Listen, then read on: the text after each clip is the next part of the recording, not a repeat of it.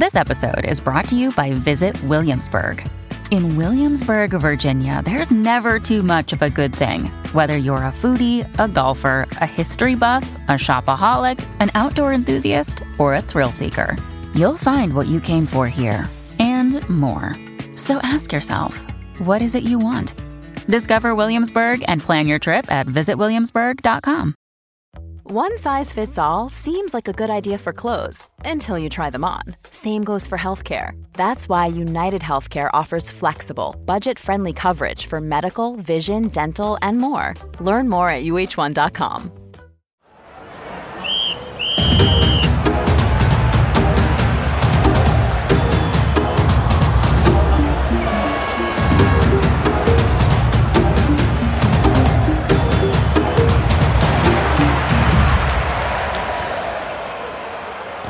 Hello, everybody. As I record this, I'm recovering from a bout of stomach flu or something. So if you can imagine what my last 48 hours has been. Actually, my last 48 hours has been fine. I haven't been throwing up. I've just been feeling a bit achy. Anyway, John's not on this episode because at the time of recording, he was at university studying. So it's just me and our guest, Tom Parry. I've known Tom for years.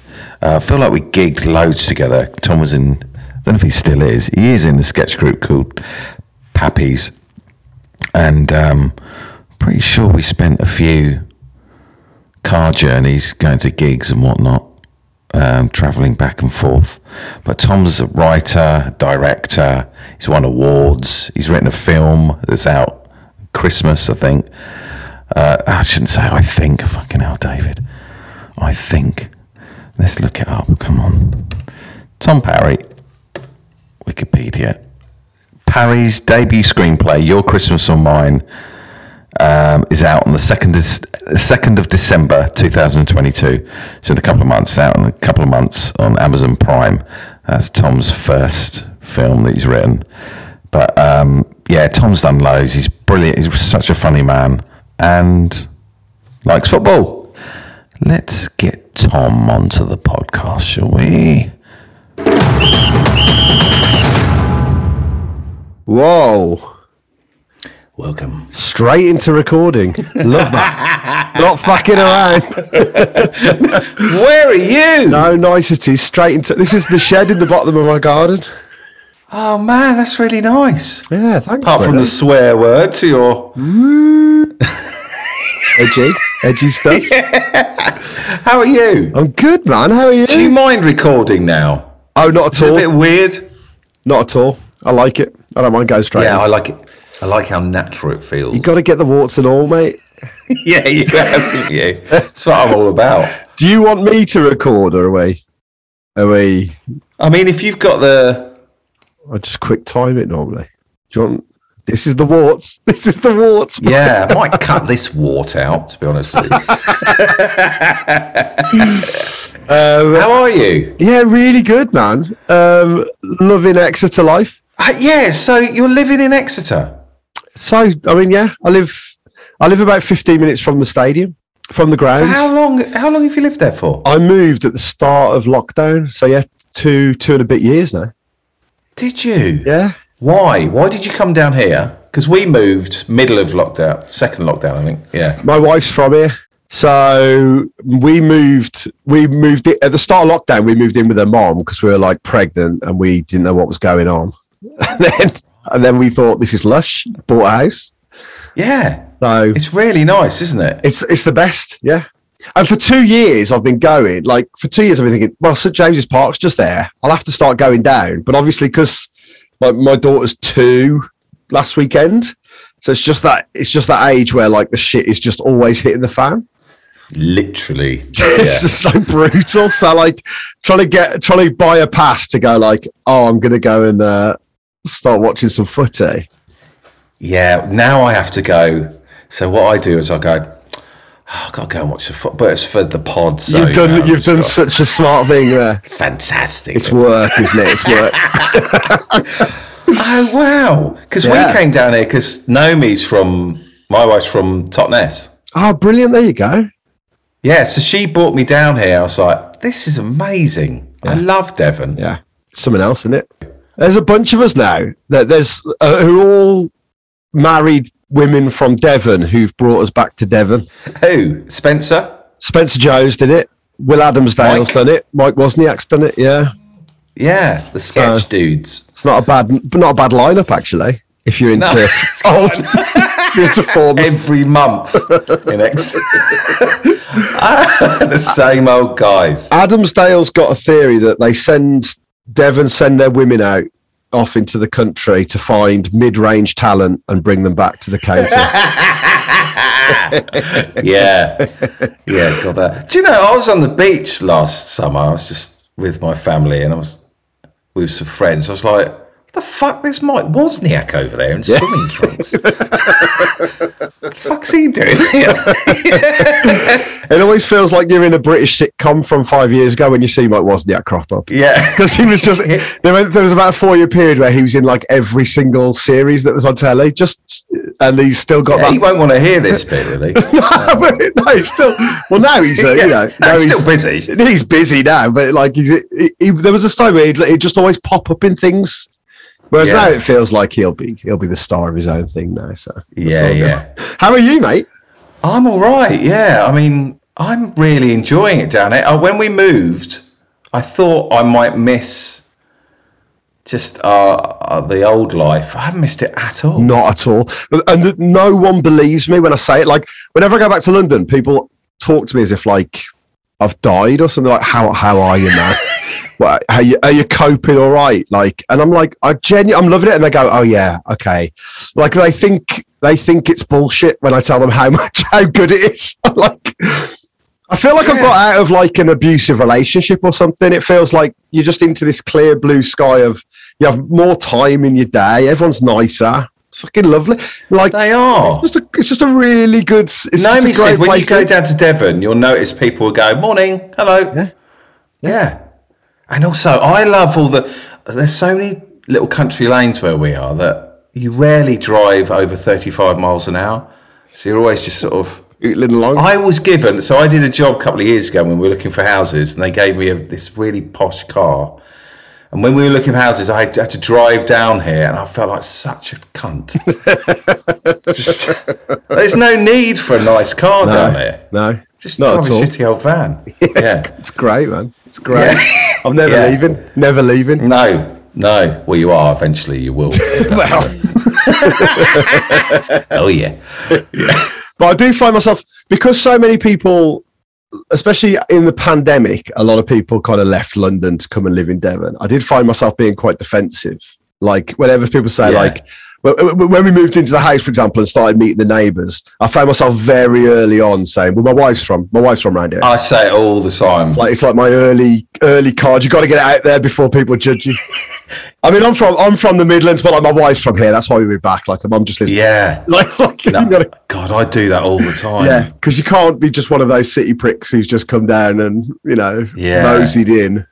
Especially like I'm watching the football as well, and I feel like such a twat at that ground. Yeah, it's hard. It's so hard when you're watching football and you don't originally belong to that team, but you've found the way to adopt do a little body. to do a big body. Yeah. Oh, I'm not. So, are you a big football fan, Tom? Yeah, really big football fan. In fact, I went to St James's Park last week for my first game. Oh, I was there at the Papa John's game. I was not there. It was the only one. Like, it was £8 a ticket, and it was on a Tuesday night, and I could go. And I thought, do you know what? Off I go. And it was the perfect car. I bumped into my postman, and had like a pint with my postman. Lovely. It's just like, God, this is fucking great. Well, and also it was against Southampton under 18s. 21s. Under 21s, yeah. Yeah. So that was bleak to hear a bunch of people mugging off a 16-year-old when he miscontrolled the ball. Oh, yeah. Like, oh, yeah. And you go, like, God, yeah, he's literally a kid.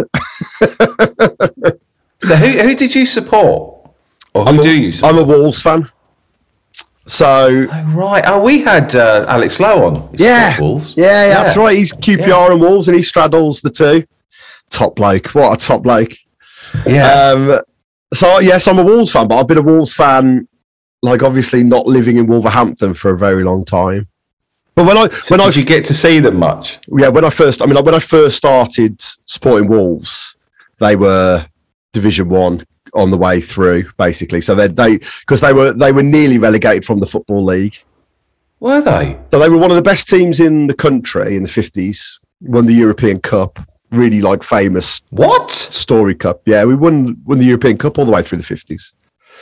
We were like up there with United and everyone in the 50s. Our history's like big. Yeah.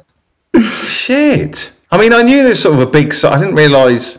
We were kind of. I just think of Steve Bull. Well, there you go. I still only think of Steve Bull. Really. Were they the sad times? The Bull.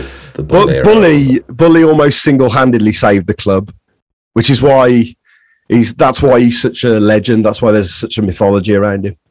Like he's got a stand named after him now. So you go sit in the Steve Bull stand. One day. How well does this pod have to go for you to get a stand? You have to be like Mark Maron or someone. Yeah. The Mark Maron stand. Oh God, that would probably happen actually. Yeah, that'd be horrible, wouldn't it? Oh right. So, what division were you in when Bully was doing all the damage? What's now Division 2?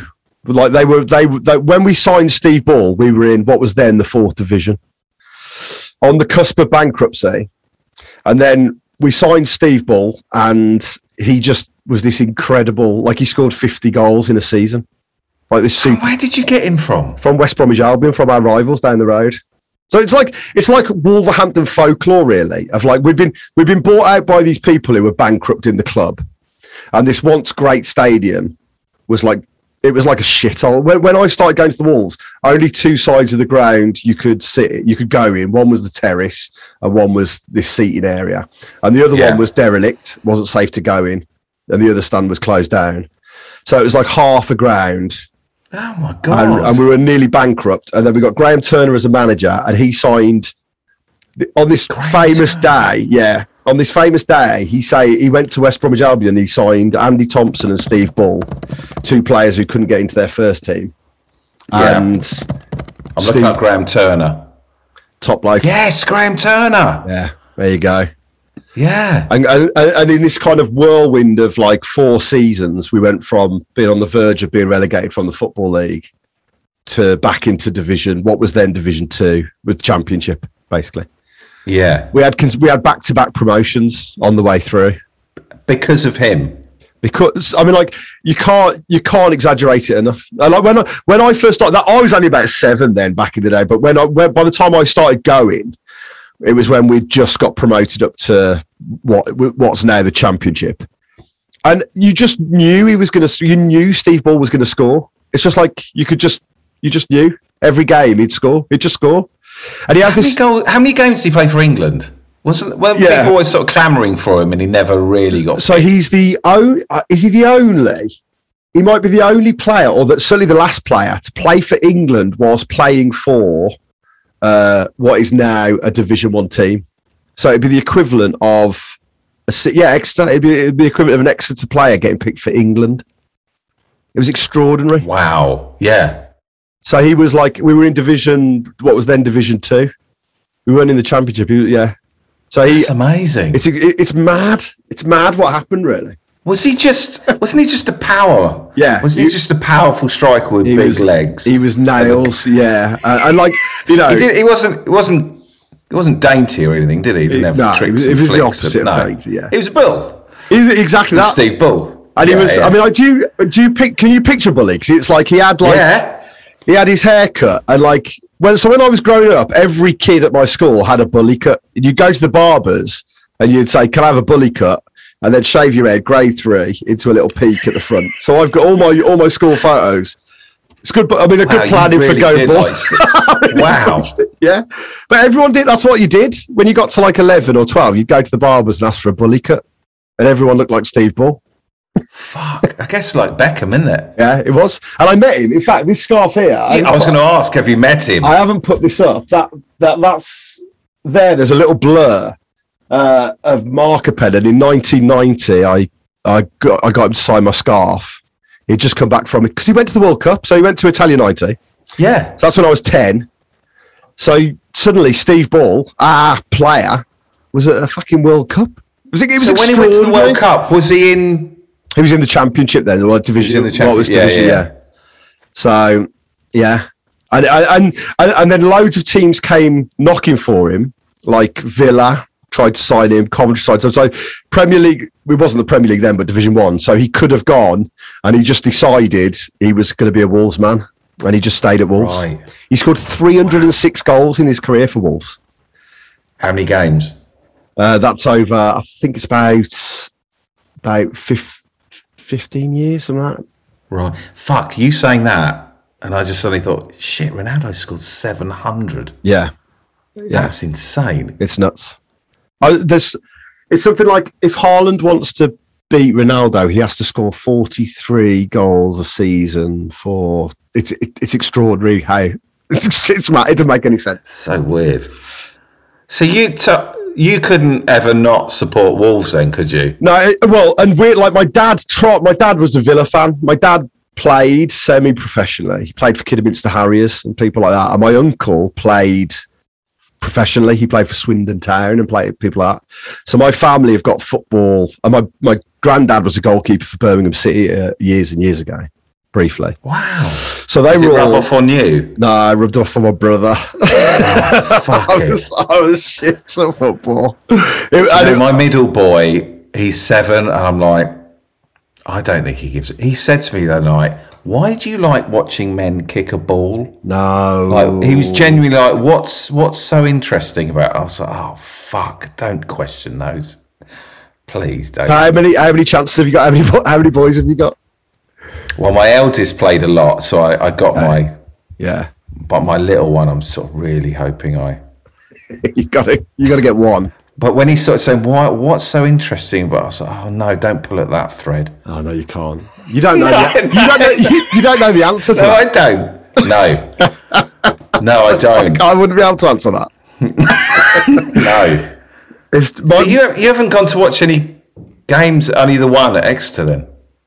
No, I've not been seeing. I've only been to see Papa John. That's it. Yeah, but and I'll tell you what might be it. My wife used to, when she was growing up here, she used to date a few of like the casuals from Exeter.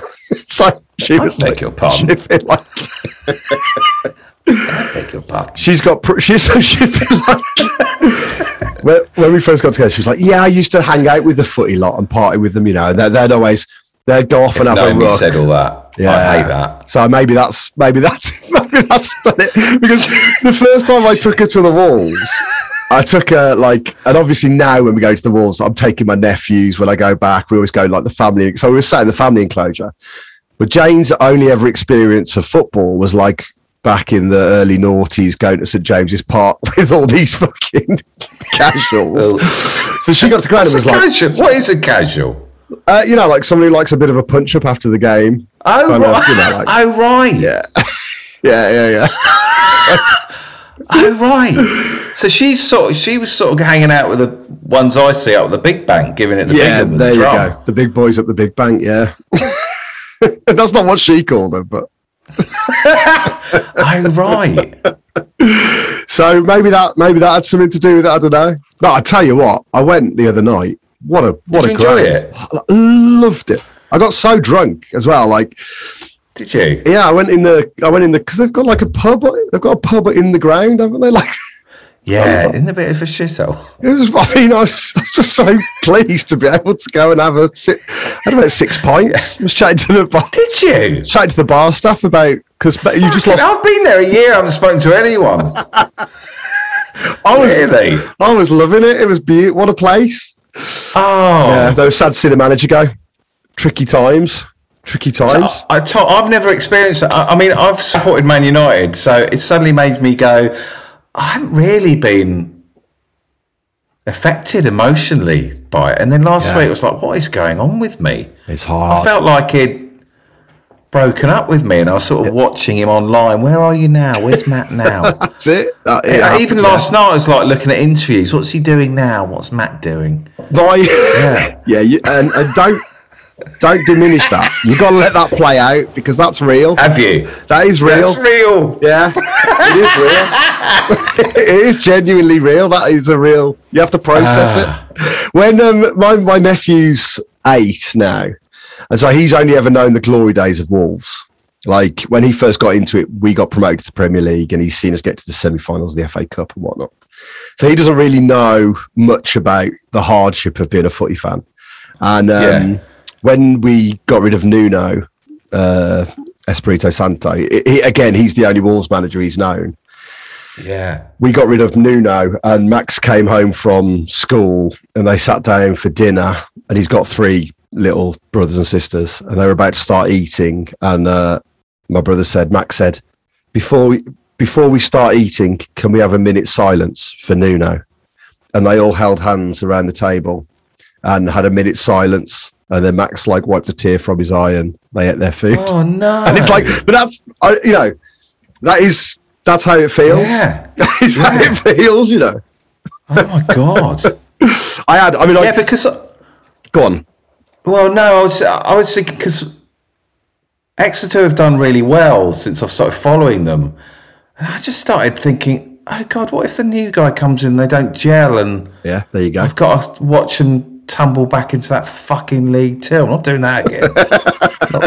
I'm watching that again. But it's really sad. It's like it felt like, we might continue to, but I'm now feeling a bit vulnerable. It's a perilous time now. Because we had that we got rid of Nuno, and the fans had such an emotional connection with Nuno, and he had a connection with them, and it was like incredible. They've got Bruno. Why did he go? I don't think all was well behind the scenes, and I think they thought he'd stalled on the plan, and he wasn't happy, and they weren't happy, so they said it was mutual agreement, and then he went and had a terrible time at Spurs, and again. And where is he now? Yeah, I don't know. I think he's off. No, he's just having a sabbatical. No. Yeah, but he's a good man, and you get to that's what you've got that experience there. You think you know the man, and then this Bruno Lage came in, and I don't know what he's like. He wasn't particularly ineffective as a manager, but he just couldn't make the connection to the fans. And when things go bad, and you haven't got that connection to the fans, you're fucked. Yeah. Because you've got to look at the pitch and like the bloke who's leading your team and trust him. Yeah. Yeah, completely. So... Yeah, I mean, we had Matt Taylor on here twice. I felt like I was talking to, like, Daddy. Oh, fucking hell, you've spoken to him? I got WhatsApp from him when he left. Cheers. I got 2 WhatsApp. You're not going to jump ship. I got an invite to an end-of-season do in North Devon. Oh, my word. And I'm worried. I guess my real worry is whether the new manager and I won't connect. Yeah. You're sat next to him for this end of season do. Yeah, he hates the podcast. What? You're not doing entertainment at the end of season do, are you? I think we were asked, but I was like, oh mate, that would be horrendous. Oh no. Well, you've seen what shit I'd shovel out. Tom, before we crack on with the footy, you've written a film. I didn't realise. I was looking on your Wikipedia. We're film boys now, you and I. Film boys. Don't you love being in the film world? We're filming. It's just it's the best thing to say to people. Yeah, I look at the TV dudes and go, ugh. Like I never really had good things to say to people. Like, and even when you say things like, oh, I'm on tour, or I'm writing, or I'm doing a few gigs, but if you say to someone, I've written a film, oh God, it feels good. Film and you got it made. Got it made. That's amazing. It's extraordinary, isn't it? Like, well, exactly same to you, buddy. It's incredible. Oh, we're constantly on WhatsApp, like me, Rupert. You know Rupert, don't you? Yeah. And Chris and Jim. And we're always like, what the fuck? I can't believe this is... How did we get away with this? Every step of the way. Every day, turning up on set and stuff, I just think it's still happening. This is still happening. So I spoke to I spoke to a producer from BFI, and he said, your next experience will be nothing like this one. Yeah. He was just warning us, it'll be a fucking nightmare. Yeah. Trying to get something away. And it's a shame because getting into the film business feels like the dream come true. And it's like, oh my God, I've had a taste of this is the promised land. And then everyone's accounts of being in film land is, well, the rest of your life will be hell. Yeah. Yeah. But that's so cool you did that. Well, I wrote, I've got a bit of experience of like knowing it's not that easy. So I first wrote this in 2015. I pitched it and a company liked it, paid for me to write it. Great. So for 3 years, they were pitching this film. So 2018. To who? Initially, they were pitching it to like the BBC and ITV to look at it because it's a Christmas film. So it was like, is it going to be should we do it as a TV film at Christmas was kind of the premise. And then after 3 years, they'd extended the kind of, they'd had like ownership of the idea for 3 years. And they said, look, we're not going to pay again. So it'll become your idea again. So like it's been around since 2015 as like as an idea, as a script. And then, just before lockdown, I took it to a production company that my friend was at, Shiny Button, where Tom Davis is. And Tom was on this on Friday, actually. Yeah. Oh, is he? Yeah. Yeah, what a top bloke. Well, yeah. So my friend Kate went to work for Shiny Button and she said, can I get, Tom Parry's got some ideas I really like and a script. I sent them the script. They pitched it to Amazon. And within about 6 months, Amazon said, let's make it. So like having done, 5 years of it just being on my computer and me mention it sometimes and stuff, within like 6 months, off you go. When they said, right, off you go, did you suddenly go, fuck, is it good enough? Shit. Oh, fuck. Oh, completely. Yeah, that's it. Because I remember hearing, once you put out a film, there are way more film reviewers in the world and film nerds who want to watch your movie and review it and dissect it. And I was like, oh, fucking hell, are there? So this is the bit I've got coming up. How have you found, because like so far the experience of getting it made is the bit where I feel like, well, I've won now. That's the bit I'm happy, I'm done. But I haven't factored in this bit where everyone is going to watch it and well, do you like it? Yeah, I do. Do you like it? Yeah. Well, then you're That's bulletproof. I mean, it's not perfect and there's things I'd change about it, but yeah, well, you're never going to feel like that. Yeah. I think, well, we've had a really lovely experience, but, we've had to deal with some publications going, nah. And I think if deep down, if you go, no, I'm happy with this, then you just go, oh, fuck you. Yeah. It's like that's the rule for anything, isn't it? You got to make something you like yourself, and then you can take the chances. Yeah. Amazing, mate. So what's next for you then? I'll be honest, Tom. I feel like an empty. What's the phrase? An empty pit? That's not a phrase, is it? Well, I feel like I need to replenish. I feel like I need a break from everything. Yeah. And we've got ideas, but I feel like I've got to be chomping at the bit to go through that process again. I'll have a couple of seasons in lower league football and then just go Look again. At me. Exactly. Look at me. Yeah. Driving down here. Yeah. I am. No, I shouldn't be saying this. I found it all a little bit meaningless at the end of the day. I was like, I'm glad we did it, but I'm not sure I want to do it again. Yeah, okay. That's really interesting, yeah. But you might not get that. No, that's really interesting. Because there's a lot of promo you have to, and you kind of go, really? Yeah. Yeah. Well, that's that. Yeah. And also, I think the difference with film is if you do go into the process of a film, you're talking about 5 or 6 years of your life. You've got to really want to write that story. Like, it's not happening quickly. You're going to have to live with it for 6 years. Definitely. That's pretty intense stuff. Definitely. That's how I feel. The next thing, I've got to really want to get that off my chest, that story or that. Yeah, otherwise, yeah. All you football fans listening, fascinated by our film chat. Well, the tricky thing is the goal would be football film, because who's ever nailed a good football film? Escape to Victory. Yeah. That's the last great football film. I mean, me and Joe tried to do a football sitcom. I remember it, yeah. We were too young in writing. I wish we could do it again, but Ted Lasso is Ted Lasso is pretty mad, actually. Ted Lasso's done it and taken over the world. It's bizarre, isn't it? A football film. Yeah. They'll do a film, won't they? There's no point doing one. They'll do one. They'll do one. Right, Tom, are you up for answering some questions? Yeah, let's get into it. Into it, buddy. I will say this, because this is why I felt comfortable coming on a lower league podcast, is my experience of supporting the Wolves when I was in Wolverhampton. We were a lower league team. You know, so it's like when I first started supporting the Wolves, they trained in the car park outside the stadium on concrete. So if you went down on a Thursday morning and stood in the car park, you could just watch the whole team train. So I'd get all the autographs of the players, because you'd just be stood outside the club shop. Well, say club shop, it was just like the place they sold the shirts, and everyone would just be playing in the car park. So it's like that. That's how I was going to say to you, because I keep going on to John, the co-presenter. I just keep going on about, I want to get promoted. I want to get the Championship. I want to get in the Prem. I just want. What does it feel like to actually do that? You've experienced it. I've experienced it. Yeah, it feels really weird. Nice? Does it feel nice? The nicest bit is the day of the promotion. Like that's when you feel like you've won the cup. Like that's the best bit. And then once you get in amongst the big boys, it's less nice, because you just go, well, like for example, we lost 3-0 to Chelsea on Saturday, and you go like, yeah.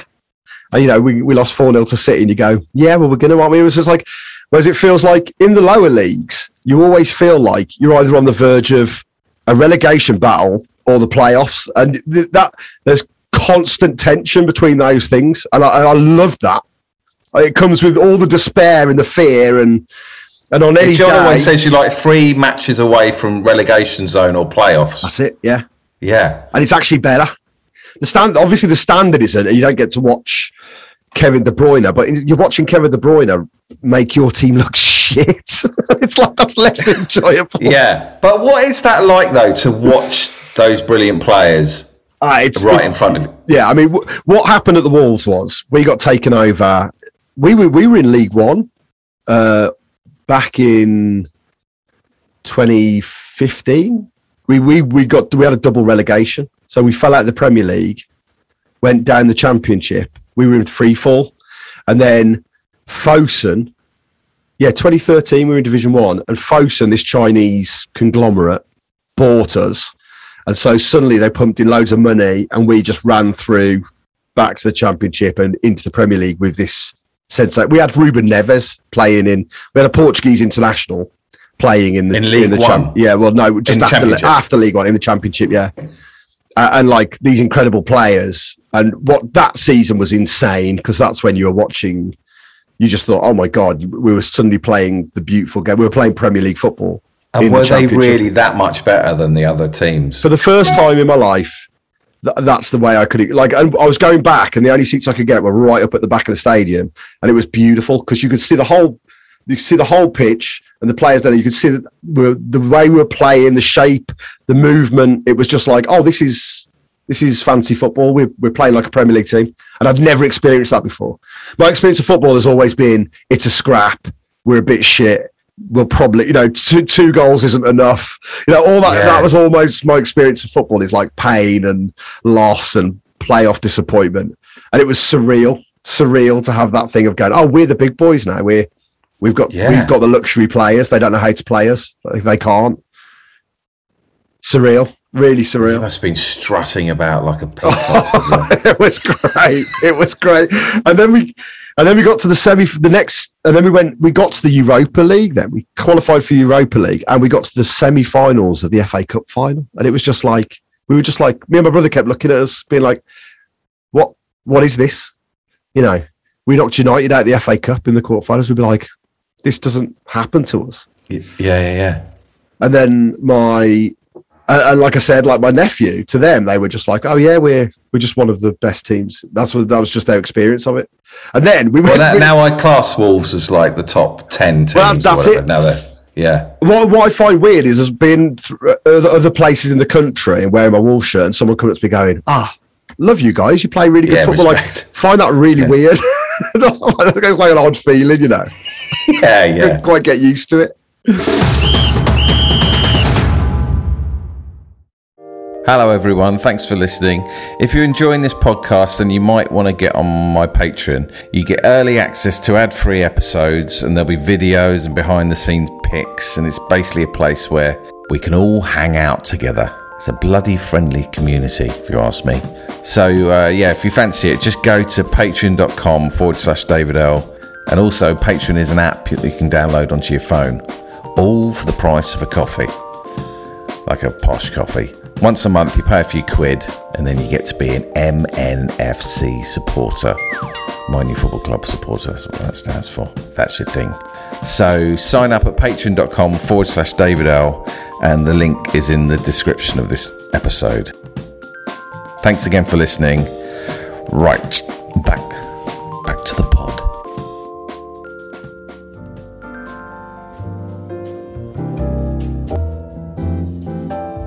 Question 1. What was the first game you went to? It was Wolves Portsmouth in I reckon it was to be about 1989, and we beat them 5-1.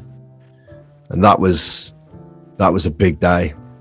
88, 89. Div 4 or? No, I think it would have been old Div 2, because we'd already had a few promotions. A couple of promotions come back from Div 4 as well. I know old Div 3 maybe. But it was Wolves Portsmouth, and again it was in the old Molyneux. You could stand, so you took a milk crate. Like you take a milk crate to the South Bank, pay for £4 or £5 to get in, and I'd stand on the milk crate and hang on to the. God, this is like you should be someone's granddad. Yeah, no, that's how it sounds. I know it sounds fucking mad. You're only 28. It's really weird. Fucking hell. Was, yeah. You go and stand on the South Bank, the terraces. Yeah, amazing. That's one of the reasons I'm excited to go back to St James's, because it's like proper terraces. You can't beat terraces. It's amazing. But I didn't know. So, do most football grounds they don't have that? Not anymore. The big bank. No. So why have St James's got it? Why haven't they? I guess they've never been successful enough to steady some. Get rid of it. Yeah. Yeah. What? Right. Yeah. Okay. What's the most successful Exeter City have ever been? Do you know? I don't know, but I think John was saying to me on Monday, I'm pretty sure he was saying like now. Yeah. Wow. Yeah. This what I'm experiencing now is in all their years. I might be sure someone's tutting, but I don't think they've ever made the championship. Yeah, this glory supporting podcaster is coming. Are you Exeter's equivalent to Deadpool? What is Deadpool? You know, the guy who plays Deadpool from America who's bought Wrexham. Oh yeah, well Humphrey, you know Humphrey, he's coming on the pod. It's extraordinary what's happened to Humphrey. Yeah, I was looking at his life going, your life's brilliant. Because we used to play football together every Tuesday. You used to play this comedian. Yeah, there's a comedians football match that we used to play. Who was the best? Was Tim Key quite good? Key's decent. He's let himself go a little bit. He's living high on the hog. The best was back in the day. Russell Howard was like tidy, wouldn't pass, but we had real good skills. I'm sure Joe said there was a Welsh comic who is it Steve Williams? Steve Williams is fantastic.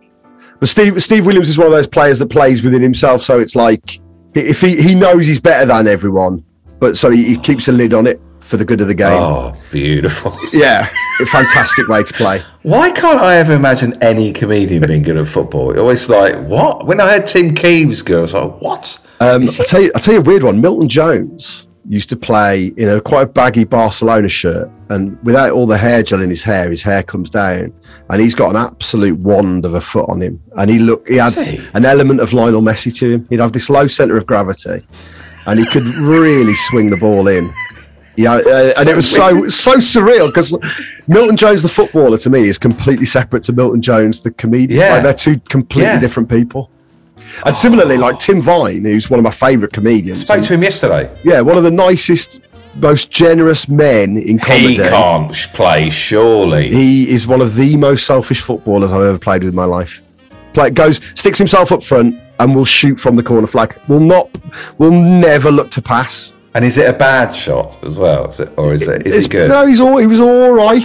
Tim Vine's good. Yeah, he was all right. Yeah. Wow. But again, Tim Vine the footballer compared to Tim Vine the man are two completely different people. It's extraordinary, the difference.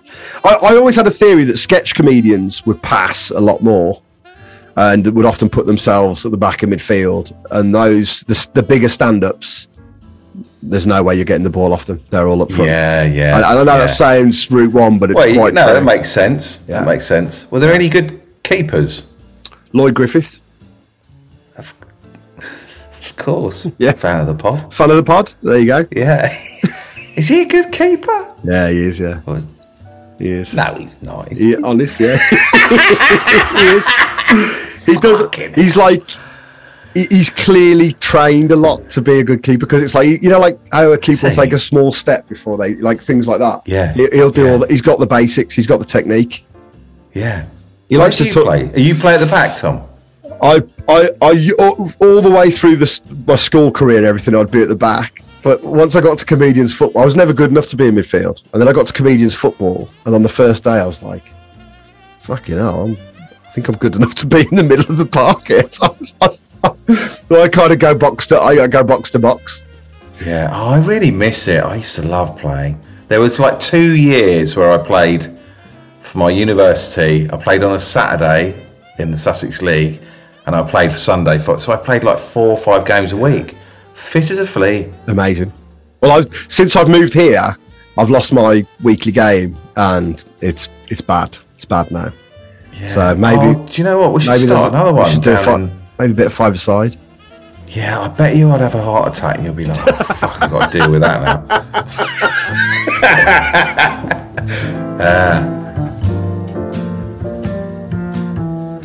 Tom, where do you sit in the ground and why?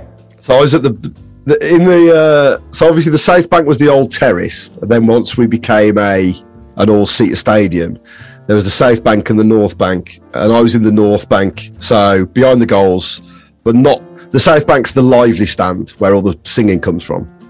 Right. I'd be in the North Bank opposite it, and it's because my mate was there with it. Well, he had a season ticket there, and I joined a group of people. But it was the coldest corner. Like my memories of being at the footy were always quite unpleasant. Like whatever the weather, there was this fierce wind that would blow around the corner. Horrible place to sit. I think it's why I could get a season ticket there, and it's the place I could afford to buy a season ticket. Which when I first bought it was, I think, about 105 quid for a season ticket. Right. And all the way through the game, the South Bank could be singing, and then they'd start being like, "Can we hear the North Bank sing? No, no." And then they'd chant the South Bank. So a lot of the rivalry in the Wolves ground wouldn't be about the away fans for a long time. It was between the North Bank and the South Bank, and the South Bank would chant the South Bank, and then occasionally we'd chant the North Bank, and they're like, ah.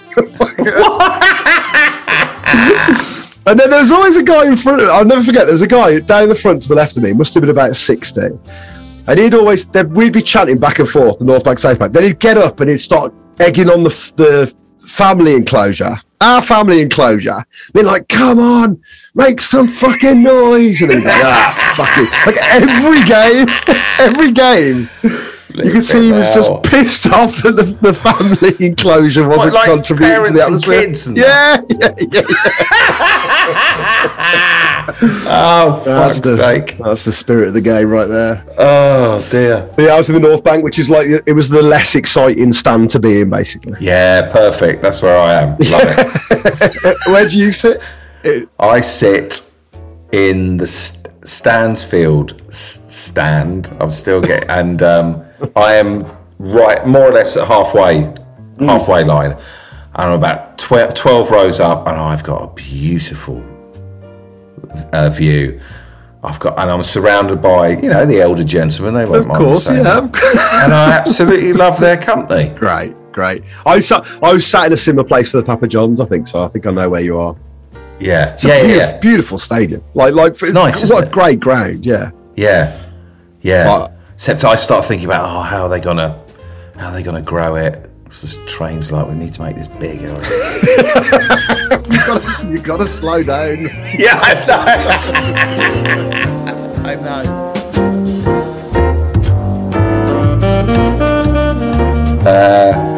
Question 3. What is or what was your match day routine? Park in the church 15 minutes away. It would let us park there for a £5. Walk through the park, have a pie. In you go. Have a pie? Have a pie. Yeah, have a pie. Have a bovril. Pie and bovril. Intrinsically linked with going to the game. Yeah. Always bovril. And like, in hindsight, I don't think I even like bovril. I've never had. What is bovril? I've never really had it. It's kind of like gravy granules in a drink. When would you ever have bovril? Other than no, never. No, I've started having Ribena. There you go. You see, it's like, why am I fucking buying a Ribena? And then I really noticed when I walk back to my seat, I hide it in my coat. Stick it out so no one can see. Why is that 50-year-old man buying a Ribena? Yeah, right. So you get a pie and a bovril. Yeah. And then you'd go with friends. Yeah, there was like a family. My mate went with his dad, and then he had like family friends. So there was always like the same group of people that became the Wolves people, really.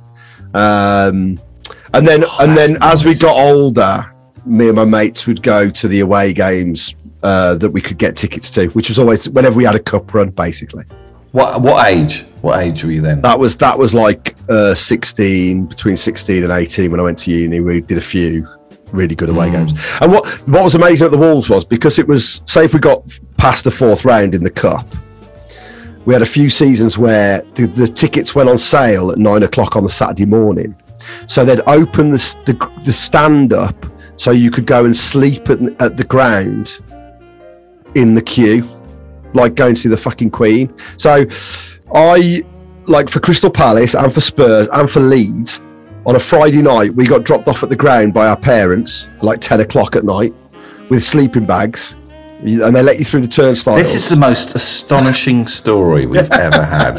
Yeah, and they let you through, and people would taken like bits of cardboard and stuff, like homeless people, and you'd set up a little bed and sleep in the concourse of the stand overnight.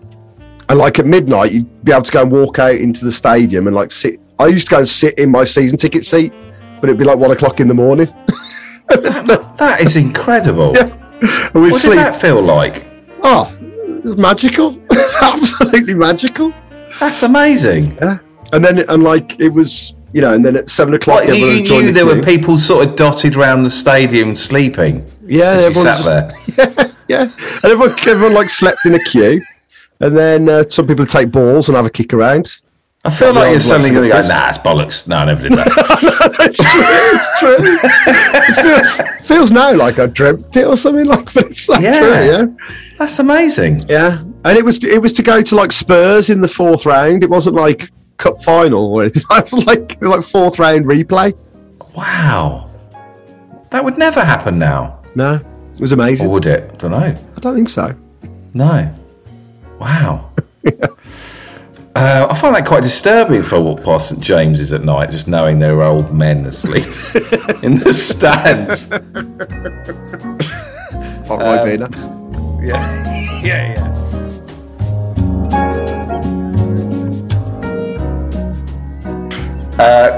Question 4. Yeah, who'd you go to the games with? He's sort of answered that. Yeah, Dave Kruchek and his dad. Yeah.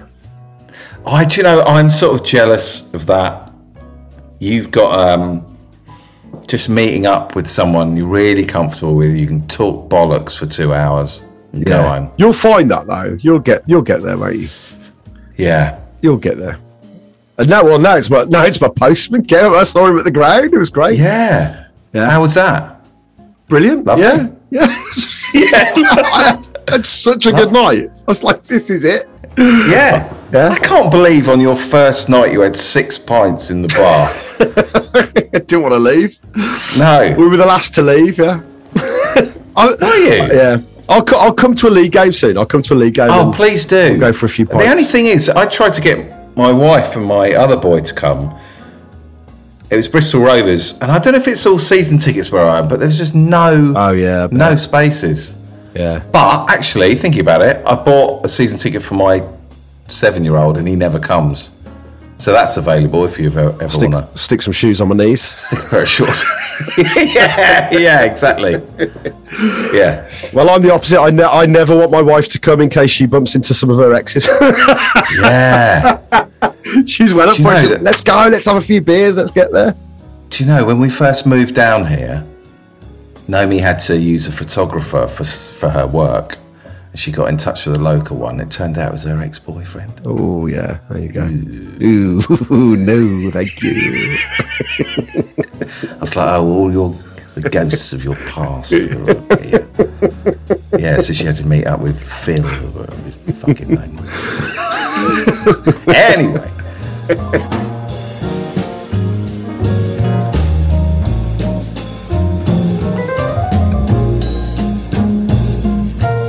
Question 5, favourite away ground?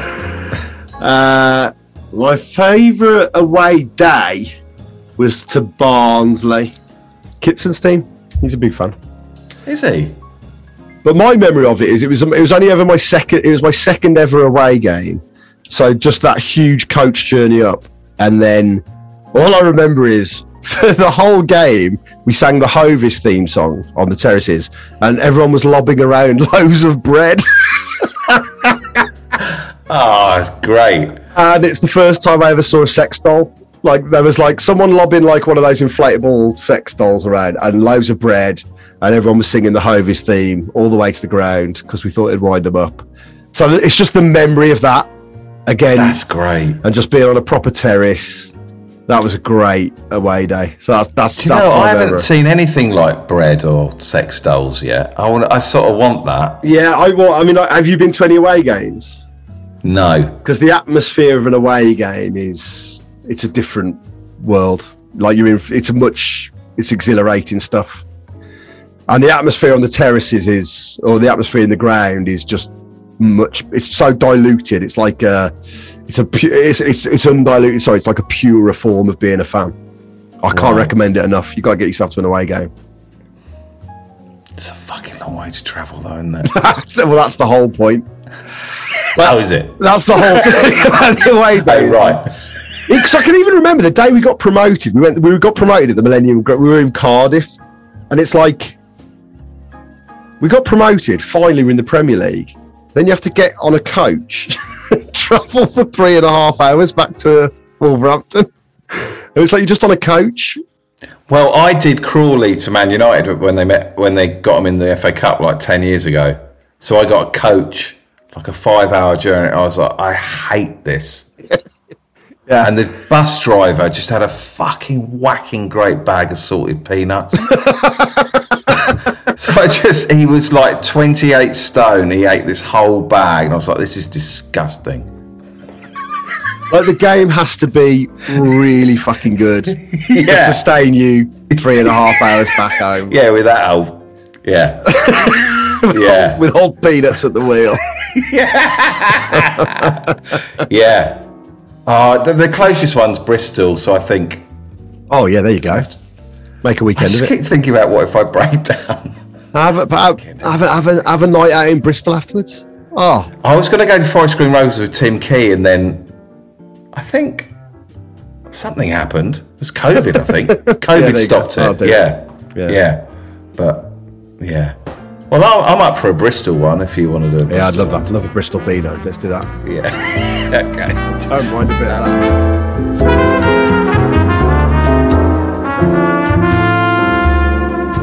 Question 6. Least favourite away ground? Elland Road, because we got chased to the coach and we knocked them out of the FA Cup. They were Premier League at the time, and we knocked them out. And then coming out of the ground, going back to the ground, fans were I've never known anything like it. We were walking and they were just running out of the ground and just punching into the crowd. Hang on, I've got to hear the detail. Just indiscriminately punching. Because we were at Leeds, and it was years ago. What year was this? Sorry. I reckon it must have been 98, something like that. And Don Goodman scored. We went 1-0 up. They got a penalty, and Hans Sagers was in goal for us at the time. He saved the penalty with about 2 minutes to go. So we were just going nuts. We'd knocked out a Premier League team. And then we left the ground and we had to walk the planning back. Obviously, it's better nowadays, but we had to walk all the way along one of the lead stands to get back to our coach. And they were just piling out the turnstiles and just punching into the crowd, just indiscriminately. We were just having to fucking dodge punches to get back to the coach. Were you worried? Were you scared? Yeah, not like yeah. I was gonna try and front out that, but I was. Yeah. I was like, you know, I was only 18 or so, but I felt quite a long way from home. Okay, if it happened now, if it happened now, being that bit older. I mean, I'm not really a scrapper, to be honest. I think I'd probably stand my ground a little bit more these days, I think. Would you? Well, you'd have a little... I don't know. Don't put me in there, mate. It's because Exeter are playing Plymouth. Oh, there you go. That'll be tasty. That'll be very tasty. I know, and I haven't made my mind up whether I want to go. I know. It brings a different frisson to it, doesn't it? I see one of my memories of being... We went to Man City when we were both in the Championship, but they'd just been... It was before they'd got promoted on their way to becoming fucking Man City. And outside the ground after the game, this fucking huge lad big boy was starting on us. Like, fucking come over here and have some. And he had his 5-year-old daughter on his shoulders. I'll never forget that. God. Had his kid on his shoulders, and he was fucking kicking off, going, "God, let's fucking fucking hell." That's fucking hell. Not for me. Not for me. That stuff. I watched this video in the week. I think it was Rotherham, because I was looking up Matt Taylor, but it was Rotherham from like 5 years ago, and they were playing Millwall. You were googling Matt Taylor again. Oh yeah, I was googling him loads, and but the Millwall fans were crossing over where they shouldn't have been, and barging through, and they were starting to head towards the family section. Yeah, and I was just imagining being there with my boys, and it looked really dangerous and scary, and yeah, they're monsters. Like, yeah, fuck all. Yeah. Fuck all that. Right. I love it. Another side of me came out of football. Yeah, I fucking wanted something. Maybe embrace that bit of you, Jack.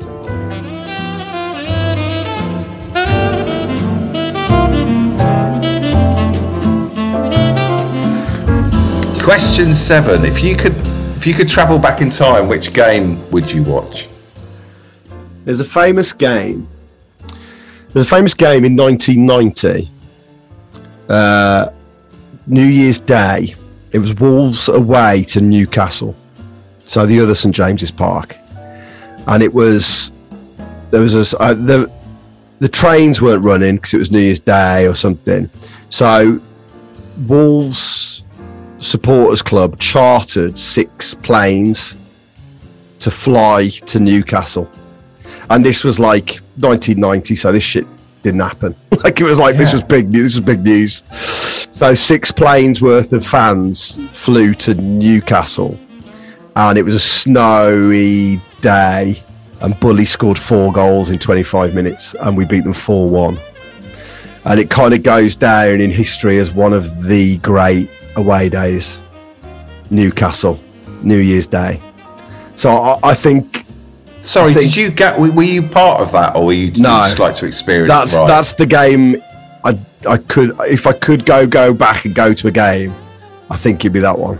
Scored 4. Is that online or anything? Or yeah, I think so. Okay. I think there'll be highlights online. Yeah, if you Google Wolves Newcastle New Year's Day, and it was like 1990. Again, it's Bully in his prime, and whenever he scored a hat trick, he'd do like an airplane. Was his special move?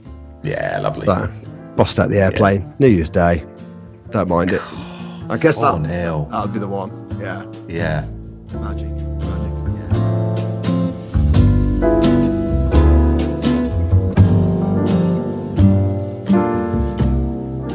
Question 8. Who's the best... Yeah. I think it's my favourite. I don't know why. Who's the best player you've seen in the flesh? It's a good question. Because obviously, like... playing for my team, I'd have to say, like... contextually... Obviously, in the latter days, there's been like Ruben Neves and people like that, but I was always a defender. And 95, 96, we had Dean Richards. Dean Richards came through Wolves as a young centre-back before he went on to play for Spurs. And he was perfect for me. Perfect centre-back. Just wonderful player. And he's dead now. Died young. What? What? Yeah. Oh my God! I remember him. Yeah, and he nearly made it to England. And him in his first couple of seasons, I just thought it just felt like you were watching a future England captain. He died at the age of 36. Long-term illness. Yeah, brutal. Oh my God, I totally remember him. But Dino, yeah, he was phenomenal. Yeah, when he coming through. So, like, obviously, I've seen, like, fantastic players play, like, I mean, like, without being associated to the club, I've seen Gascoigne. I saw Gascoigne play. Oh fuck! Do you know that we had Mark Abraham on last week, and his was Gascoigne. Yeah, I think that's like short of anything else, Gascoigne in 92, I think 92, 93. So like before he went off to 1990, 91, it would have been before he went off to Italy. So you talk about Gascoigne in his prime. So that's up there. Mark said that when he saw him, he was like a little boy, Mark was, and he said he just remembers him talking gibberish to himself all through the game. To the point where Mark said to his dad, "Why is he? Who's he talking to?" And he said, "I don't know." Yeah, but it's sort of spooky. He's a proper genius in footballing terms. He really was. If you go back and watch him in those Spurs days, like the goals he'd score, the things he'd do with the ball, him around 89, 90. Because I used to have a soft spot for Spurs. When I was like, cause they were in the cup final in '86 and stuff. So like those memories coming through of watching footy on the telly was watching that Gascoigne for Spurs. It was something.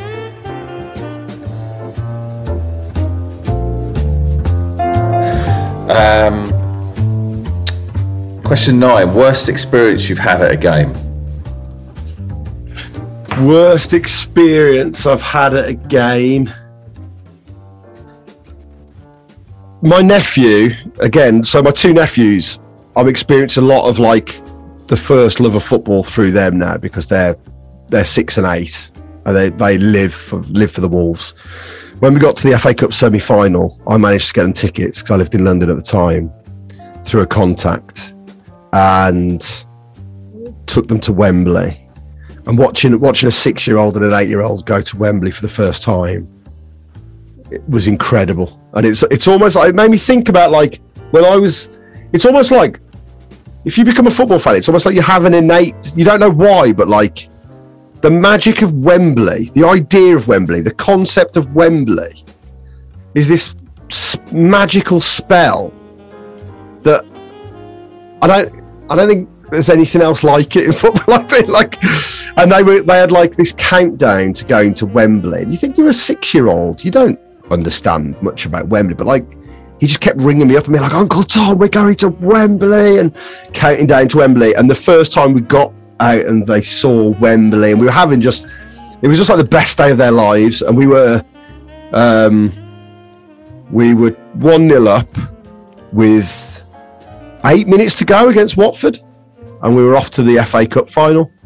And in the last, it's going to end horribly. And Watford equalised, and then it went to extra time. And then, how are they feeling at this point? we were still kind of like, come on, we're going to close this out. We were being confident. And I tell you what, I mean, like 10 minutes to go, me and my brother were planning. We were saying to each other, what would we do about cup final tickets? We were thinking about, we'd made that fatal fucking mistake. And then Watford came back and beat us and knocked us out. And I had to watch my nephew's heart break. And it took me back to like Italia 90. Yeah. The shootout. It was like, that's my first ever heartbreak in life. And I was inconsolable. That night, I could not stop. I went to bed crying. My dad had to put me to bed in tears. And I had to carry Max. He was about 6 at the time. I had to carry him out of Wembley back to where my brother had parked his car. So about 40-minute journey. And he cried the whole time. Oh. And he looked at us, and he looked at his dad, my brother at the full time, and he said, "Will we be back at Wembley next year, Dad?" And he said, "No, son. You don't just get to come back to Wembley. This rarely ever happens." I really want to end the pod there. That moment. That's what sport. That's what, and it was reliving what football what sport can do to you. Watching a kid's heartbreak and remembering I was awful. It was awful, but it's great for the pod. Shit. Yeah, there you go.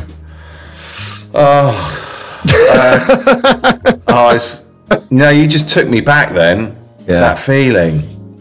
But they're the feelings that, when I think about football and my connection with football and my involvement with football, they're the lasting moments. The promotions and the wins, they're so rare.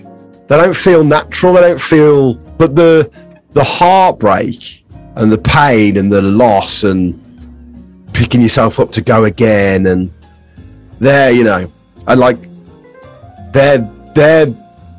the real bits of football. That's what football's really about, I mean, I felt when who did we play? Oh God, who did we play? I think it was Burton. Like two weeks ago, we lost. They were bottom of the table. We lost 2-0. I think that's the first time where I got up off my seat and just went, "Oh fucking hell!" I was just pissed off. It's taken a year to feel like emotionally. And I walked back to the car going, for fuck's sake, I can't imagine that feeling of losing in a playoff. Yeah. Or, oh my God. And the thought of being relegated and having to watch, oh God. Yeah. Yeah. I've only got a small amount of time left on the planet.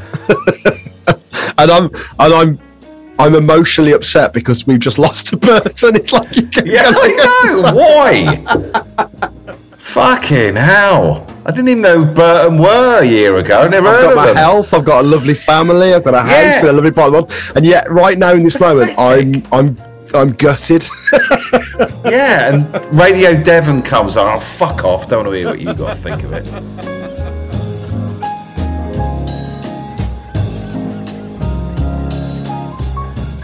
Question 10. What interesting fact have you got about your team? Oh, this is a good one. I think this is still true. Wolves are the only team the only English club to have won all 3 of the trophies, the English Cup competitions. So that's the FA Cup, the League Cup, and the League Trophy, the Papa John's. We won it, but it was the Sherpa Van Trophy when we won it. But so the lower leagues, Cup, the League Cup and the FA Cup. I think we're the only team to have won all 3. Right. So what was the Papa John's before the Sherpa Van? Like, going back to 15, 20 years, what was it? When we won it, it was the Sherpa Van. So that was in 87. See, I remember, because I support United, I used to hear these trophies just go, what the fuck is that? It sounded and now I really want to win it. I mean, that's the real goal, is a great cup run. You can't beat a good cup run. Yeah. Sherpa Van. Yeah, when we won it was the Sherpa Van, but I don't think it was the Sherpa Van for very long. No. It was the Leyland, then it was the Autoglass. It was the Autoglass for a while. Autoglass, yes, yeah. And then it was the Auto windscreens. Then it was what the a trophy, Auto windscreen. Names to conjure with. The Johnston's paint trophy it was for a while. And then we move into Appland, the Checker Trade trophy. This is like the Perrier Award. It's really it is, isn't it? Yeah. Yeah. I know it's the Papa John's. Right. Papa John's might be the worst, actually. It is crap, isn't it, Papa John's? So crap. I don't like the windscreen one, though, to be honest with you. No. Yeah. But congratulations on winning it.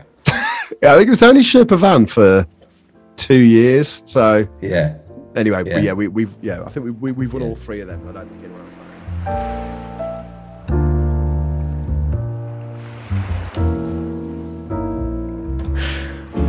Final question. Yeah. What one bit of advice would you give me as a new fan of a lower league side, or just a new team of a team?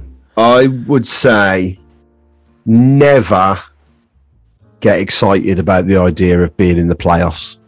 Playoffs to me. Oh my God! Really? The playoffs to me. It's all I'm thinking about. That's the land of broken dreams for me. Like I went through about 4 seasons as a season ticket holder where we got knocked out to Crystal Palace, to Swindon, to Bolton, and we were perennial kind of failures in the playoffs. And I would just never, emotionally, if you get to the playoffs, never allow yourself the chance of thinking you're going to get through, because it's such a roll of the dice. And if you at any point have emotionally committed yourself to thinking you're going to go up because you're on a good run of form or something, then therein lies utter devastation. The playoff defeats are the worst for me. I went away to Crystal Palace and we threw away a 1-0 lead. Swindon, Bolton, awful. Bolton was the one where Bully realised he wasn't really going to get to the Premier League with Wolves. Peter Shilton was in goal for them and he stopped everything that day. But they're the worst. They're the real worst defeats. So honestly, it's all I'm looking at. I keep looking at the table, going with 5 points off. That's it, because you've always got a chance at the playoffs. But all I'm saying is, once you get to the playoffs, just look after yourself, because it can be utterly utterly devastating. I can't imagine what a playoff fixture is like under the floodlights. Yeah. Honestly, I would be so excited. Yeah. But the stakes are too high, man. The stakes are too high. Yeah, they are, aren't they? Yeah. Oh, fuck. Tom, thank you so much for coming on. Buddy, what a pleasure. Thanks for asking me. Do you want to plug your film? Isn't it out in December, I read? Yeah, it'll be on Prime Video on the 2nd of December. It's called Your Christmas or Mine. And it's just like, feel-good Christmas film. Yeah. Amazing. And have you got new ideas? You're coming up with other stuff? Yeah. I've got a couple of irons in the fire to try and get away. Very nice. So let's see how we get on. Yeah, it's nice being a film dude. I know, it's nice, isn't it? A couple of film dudes in the Southwest. Yeah. Thank you so much, Tom. It's lovely talking to you. And let's go and watch a film together, and then a game. Yeah, let's go to the cinema. No, let's go and watch a game. Love to. Would love to, mate. Yeah. Okay. Cheers, Tom. See you. Bye, mate. Bye, buddy.